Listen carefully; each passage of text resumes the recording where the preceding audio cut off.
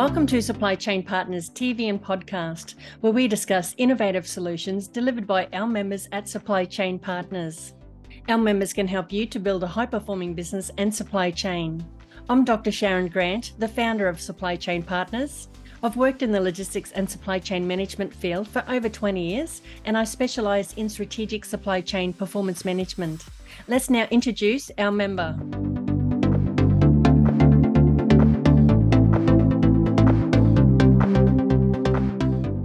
With us today is Danielle Dobson, the founder of Code Conversations. Code Conversations work with high potential women within organisations to break down the code they are currently operating under, releasing them from the conditioning of their own code and stepping into the high performing individuals they know they are capable of being. Welcome, Danielle. Thanks for joining us today. Well, thank you for inviting me, Sharon. I'm really excited to be here and speak with you today. Today's episode is about breaking the gender code to drive premium business performance. Danielle, you have significant experience with unlocking the full potential of women in leadership and life. Many professionals and organisations may not be familiar with the term gender code. So what is the gender code?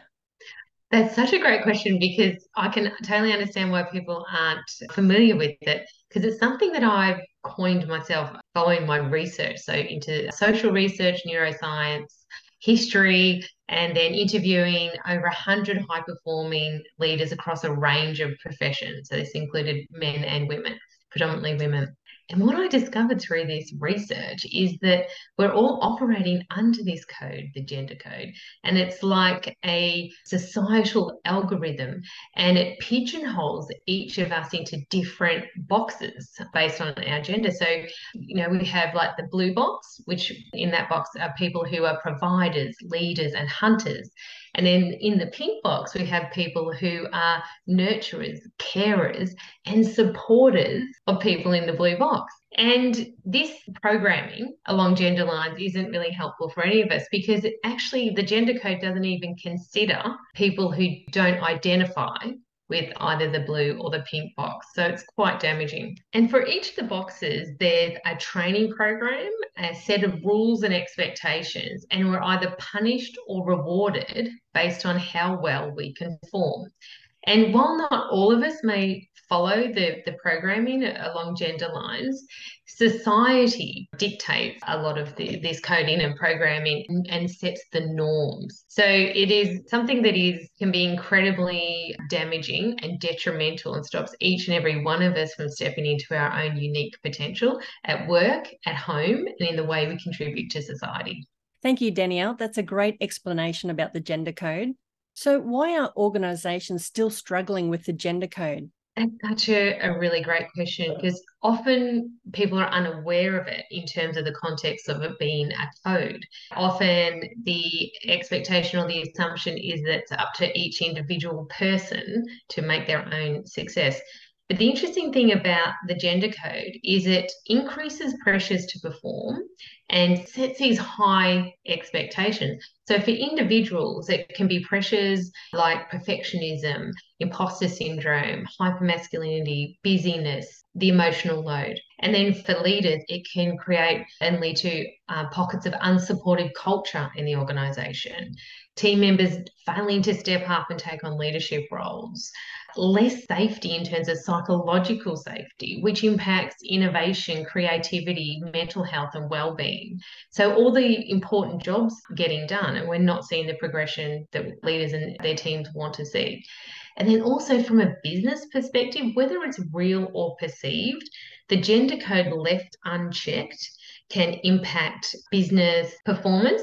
It can increase risk and damage business brand, which just is a spanner in the works for business success.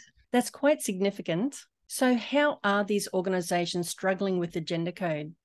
In so many ways. I guess it's the actual impact of it is that they're just not able to hire the people that they want. So I guess it's that starting process. So we've got workforce issues in terms of numbers and capability. So it's getting the right people, it's retaining them. And so you might actually have the right people, and women in particular, but if you don't have the right environment for them to thrive in, where they feel included and like they belong, then they're not going to stay. And then it plays out in terms of development. Like, how do we develop these people to become leaders, to step into those roles when we're doing all that we can and investing, but we're just not getting the critical mass. So that's how, I guess, not understanding the gender code and its impact is affecting organizations. That's interesting. So, when working for an organisation or when deciding whether to work for an organisation, it's important to know the position of the organisation in terms of the gender code. So, what are the signals that an organisation still hasn't broken the gender code? Oh,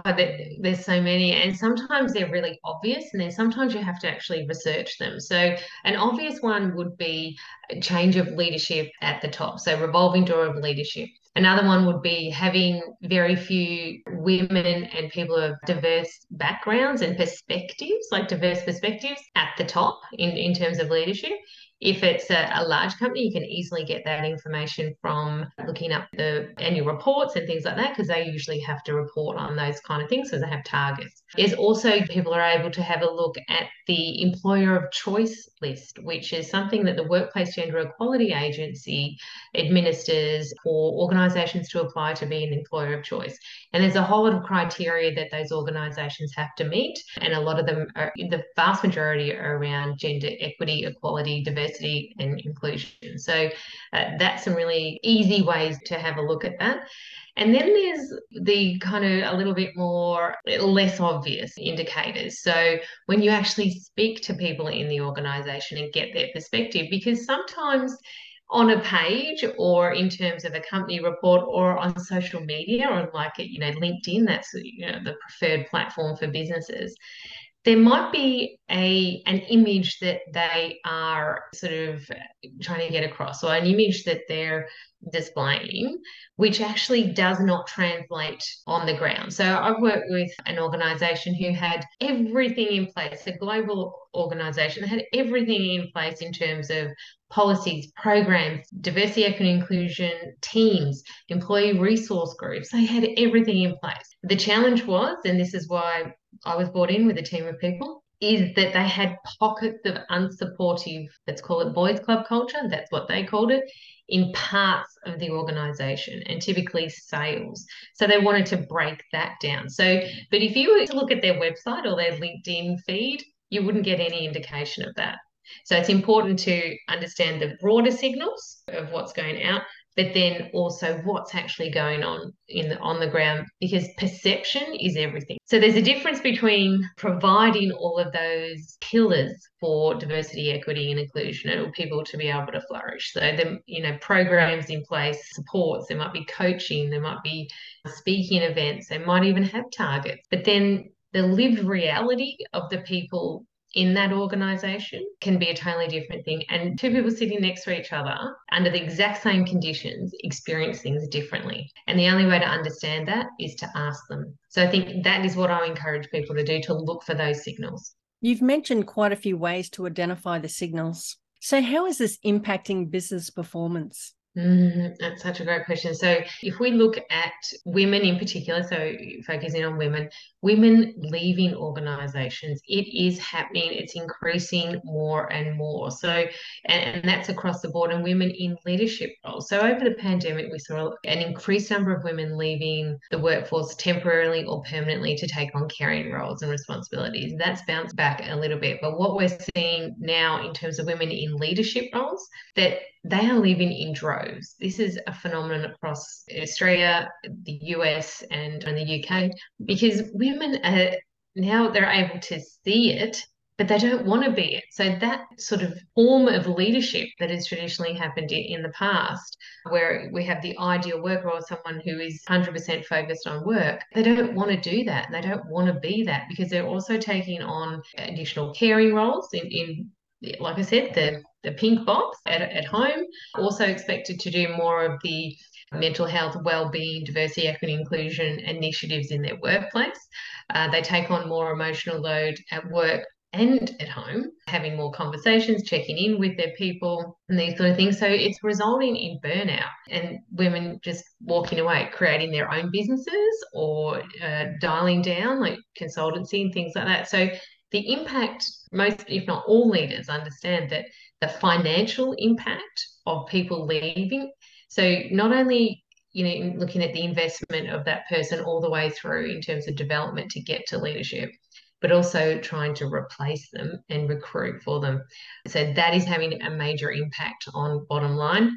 And also in terms of costs that aren't necessarily measured and accounted for, the cost of lack of innovation and creativity. So sometimes having the same people in the room who think the same, you get to outcomes quicker. Absolutely. So there's less costs in that sense. So what if the decision that was made that was quicker and more cost effective was the wrong decision and ultimately cost the organisation a lot more in the long run? So they're the kind of costs that aren't necessarily spoken about and identified, but they're there and they're real. Obviously, those things, losing people, losing good people, losing future leaders is impacting the bottom line. It's impacting customer service and customer relationships and client relationships, and it contributes to presenteeism if people aren't firing on all cylinders and loving what they do and feeling like their contribution matters. So that's cost as well. Sick leave, mental health leave, all of those sort of things, if these things aren't understood and the environment isn't created to help people contribute at their best. Well, this is definitely a high priority for organisations. I'm keen to understand how Code Conversations has been able to help your clients. Could you please provide a real-life client example of how Code Conversations has helped its clients to break the gender code? This is great because this is one of my favorite things to do, and working in majority male-led organizations. So I was working with a construction company, and a leader in that company approached me and they said, we need to improve our awareness around, diversity, equity, inclusion. We've got a real problem with women in leadership roles. We just don't have any. So we don't have our younger women coming through, stepping up. And we also we see this as something that is absolutely needed to achieve our goals of being a top 1% employer. So they're like, can you help us? And I said, well, absolutely. I said, what do you really want your people to walk away with? And it was that increased awareness, a little bit of understanding of what it's like for people in their organization. So women in particular, like, what do they go through on a daily basis? And why it's really important to have more diversity, equity, and inclusion where everyone feels like they belong. So I was like, okay, let's get to it. So what we did is we thought a good way to do it would be to bring everyone together with an event. So an online and in person. So it was a hybrid event. So bringing everyone together and putting on something where we have those three elements, like why it's important, stories of people there, and then some solutions and tools, things that each person can do to start building a more inclusive culture. We thought, okay, this is optional. So people need to volunteer to be in the room. So what's going to really get them there? Like what's in it for them that, that they're going to take an hour out of their day when they're super busy. So we thought, let's tie it in with something that's going to be attractive, like that what's in it for me factor. And recently the organization had gone through a process of saying, their vision and where they want to head and where they want to be in the market, compared to their competitors. And so they're like, okay, we want to be that top 1% employer. So they've done a lot of messaging, marketing, and there's a lot of buy-in for that goal. So I said, okay, how about we call the event How to Be a Top 1% Employer by making sure we have an inclusive environment where everyone can do their best work. So that is a lot more digestible than come along to our DE&I event so we can get more women, more jobs, that sort of thing. So we need to focus on the messaging before. So there's key elements before, during, and after. So making sure that the invitation and the importance is communicated by senior leaders and people who are respected in the organisation. So that messaging beforehand is really, really key. And then also what I like to do with all of these kinds of events or anything that is going to be helping the organisation to move the needle on equality and inclusion is to listen to the people in the organisation because they have all the best ideas. So I interviewed and had conversations with 5 people across the organisation. So from senior leader to coalface and a mix of genders. So it was supposed to be 20-minute conversations. Usually it was longer because people just love sharing.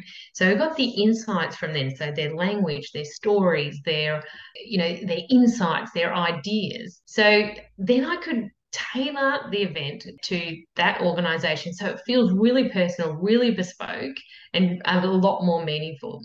So that was the pre and the planning. So I weaved all of that into the presentation, plus speaking about the gender code and helping people with, awareness, I guess, an educational piece, that sort of thing. And then during the process beforehand, and then what I presented at the event was all these great ideas coming from the people within the organization. We came up with this simple playbook, just 3 key elements of what individual people can do to build a fairer, more respectful workplace where everyone can do their best work so that this organization can be that top 1% employer, achieve that goal. And they came up with it. I mean, I sort of synthesized all the ideas from all the 5 different people, but it's just a very simple playbook. Because if we look at the gender code, so that was providing us all with the rules of engagement for millennia. Now we're breaking it down, and those rules of engagement need to be rewritten. And that's going to be different for each individual person because we all make choices that, of how we build and execute our own personal code and our personal algorithm. So in the workplace, we need to re-establish those rules of engagement and the rules of belonging. And so we can do that team by team or organization wide. So these 5 people came up with this very simple playbook of respect. And it had sort of 3 key elements: invite, connect, and encourage.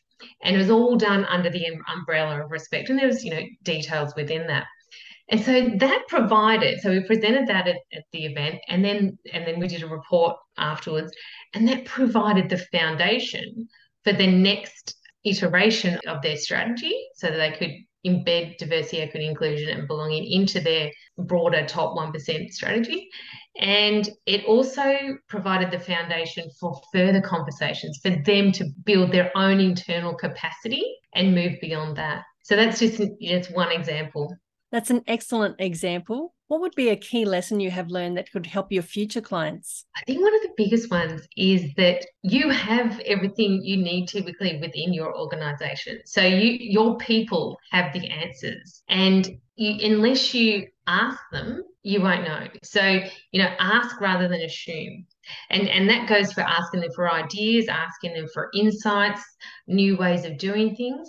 It also goes for asking, how people want to be treated. Because we have that saying that has been around for a very long time: treat people how you want to be treated.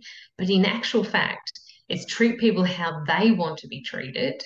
And you don't know unless you ask them. That's a great lesson, and you've made some really great points. So how does Code Conversations help organizations to make a start on breaking the gender code? That's a really great question, because that is exactly the most important step to take.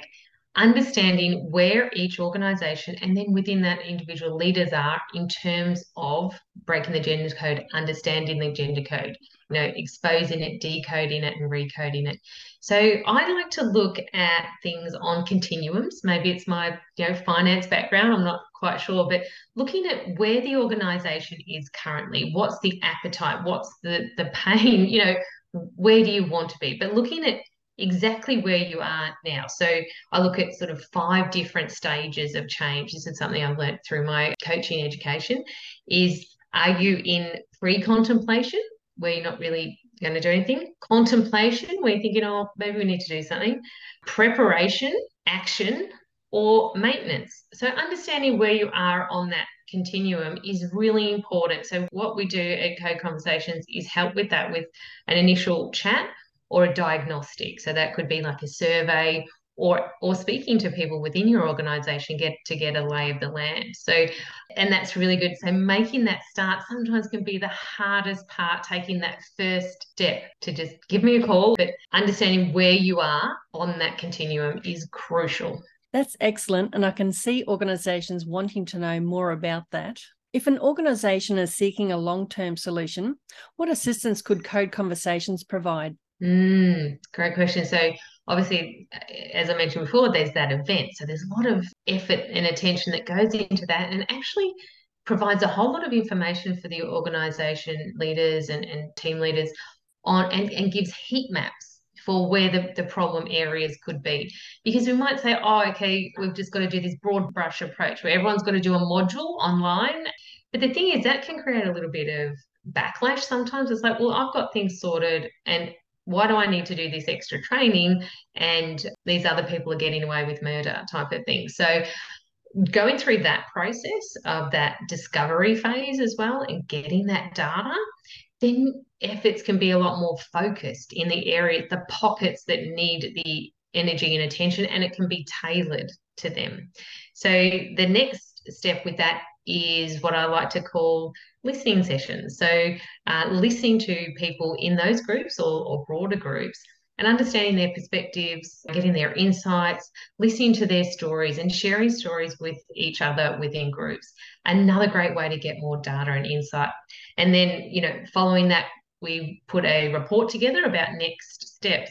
And then also I have a really great initiative or program called the Gender Code Ally Program. So that's something where organizations partner with me over a 3, 6, 9, 12-month period. And I'm basically their partner, the Gender Code Ally. So we have debrief sessions, like 90-minute debrief sessions. I provide insights and research around diversity, equity, inclusion specific to their organisation. And because I know their organisation inside and out, because we've gone through these other processes, I'm able to give it really impactful, insightful, and useful and powerful information and insight so that they can drive that strategy and get the people they want to get, retain the people that they want and develop the people they want so that they can build their workforce capacity and reach their business objectives. That's a great long-term approach. So how do you engage a wider audience across the organization to bring everyone on board? That's a really great question, Sharon, because engaging people more broadly across the organization is the key to guarantee success. So a really great way to start is with the messaging and helping people to understand what's in it for me. So that individual motivation. But what studies and research have shown us is that actually when people can engage with the what's in it for my team and they can work together and they have that sense that they're contributing to their team or their broader organization, that's when the rubber hits the road. That's one of the best motivators that there is. So understanding what's in it for me is incredibly important. And when the messaging comes from senior leaders and right from the top all the way down, and most significantly, their line managers. So when the message comes from them, then it increases likelihood of success. And then the other thing is storytelling. So another thing that I do in organizations, which I absolutely love, are things like panel discussions, like in a hybrid event format, where I've spoken to the people beforehand, but we bring out select groups of people from the organization and we just have a conversation together and I draw out their story. So when people in the organization, people that they work with, people who lead them, can see a different side of them, especially when we do this with senior leaders, people can connect with these individual people. And what works really well is having the opportunity to showcase and share the stories, the insights, and experiences of people who are already working within the organization. And I help, facilitate that and bring out and show and shine a spotlight on the people that you work with side by side, that you interact with in different departments. And that is really, really key, crucial, powerful way to break down stereotypes, to realize that everyone is human. We're all human. We're all struggling just to different degrees, and it's all relative. But it is a brilliant way to increase connection within organisations. So they're the three things that I would recommend to talk to a broader audience and include everyone in this challenge. That's an excellent way to give everyone the opportunity to participate and to feel included. Well, thank you very much, Danielle, for joining us today from Code Conversations. Thank you so much for having me, Sharon. It's been really, really enjoyable. And as a gift to the communities, to the Supply Chain Partners community, I'd love to offer a complimentary 30-minute call for anyone who doesn't even know where they are on the continuum that I spoke about, who wants to make a change but just not really sure how. So give me a call. Let's arrange a time to speak.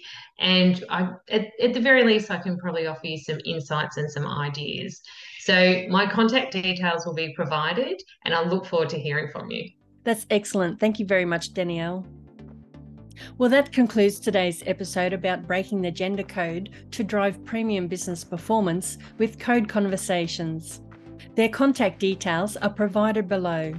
So join us again at Supply Chain Partners TV and podcast, where we meet with our expert members at Supply Chain Partners to discuss key business and supply chain issues, topics and trends, including logistics, supply chain management, technology, and much more. We welcome you to subscribe to this Supply Chain Partners channel, and we look forward to you joining us again in a future episode.